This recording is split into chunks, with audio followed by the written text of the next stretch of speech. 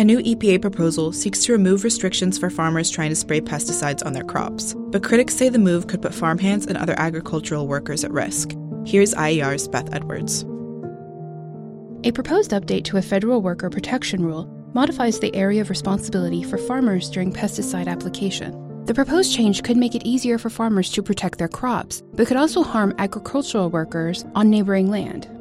The U.S. Environmental Protection Agency is proposing changes to the Agricultural Worker Protection Standard that could modify the pesticide application exclusion zone, or the area surrounding the equipment during the pesticide application, so it's only applicable and enforceable on a farmer's own property. Right now, farmers have to make sure that no one comes within at least 100 feet from pesticide application equipment during application by air blast, smaller than medium spray quality as a fumigant, smoke mist, or fog. A farmer must stop spraying if anyone enters the exclusion zone, even if they are off the farmer's property, and cannot resume pesticide application until the zone is clear. Under the new proposal, farmers and state regulators would no longer be responsible for ensuring that people in neighboring properties are clear of an application exclusion zone during spraying.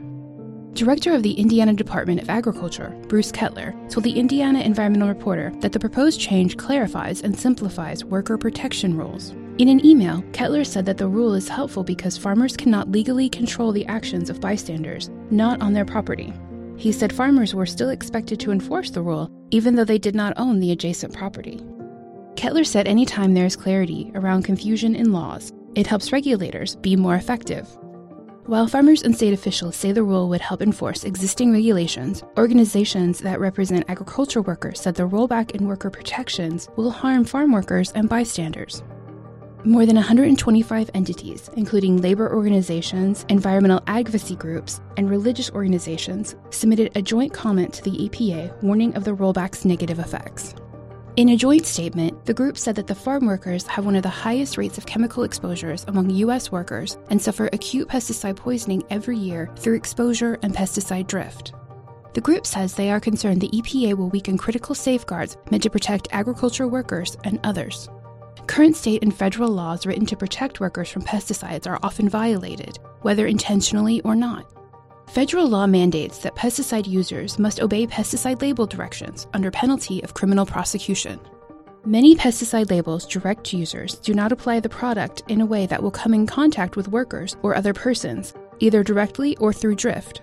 Since 2006, the state of Indiana has had a law on the books that should have prevented pesticide from drifting outside the bounds of a farmer's application site. The Indiana pesticide drift rule banned pesticide users from applying a pesticide, quote, in a manner that allows it to drift from the target site in sufficient quantity to cause harm to a non-target site, end quote. The rule specifies that harm includes documented deaths, illness, and other detrimental effects. If a farmer or other pesticide user is caught violating the rule, they could face a suspension or revoking of their license, permit, registration, or certification. They could also be issued administrative fines. Even with those rules in place, the Office of Indiana State Chemist, the state agency that oversees all pesticide regulations, reported that agricultural drift complaints have risen since 2008. The annual 10-year average for off-target drift complaints for all pesticides is 110. In 2017 and 2018, the number of complaints more than doubled to 263 and 270, respectively. The public will be able to submit comments on the proposed rule change for 90 days once it's published in the Federal Register. We have posted a link and instructions on our website, theindianaenvironmentalreporter.org.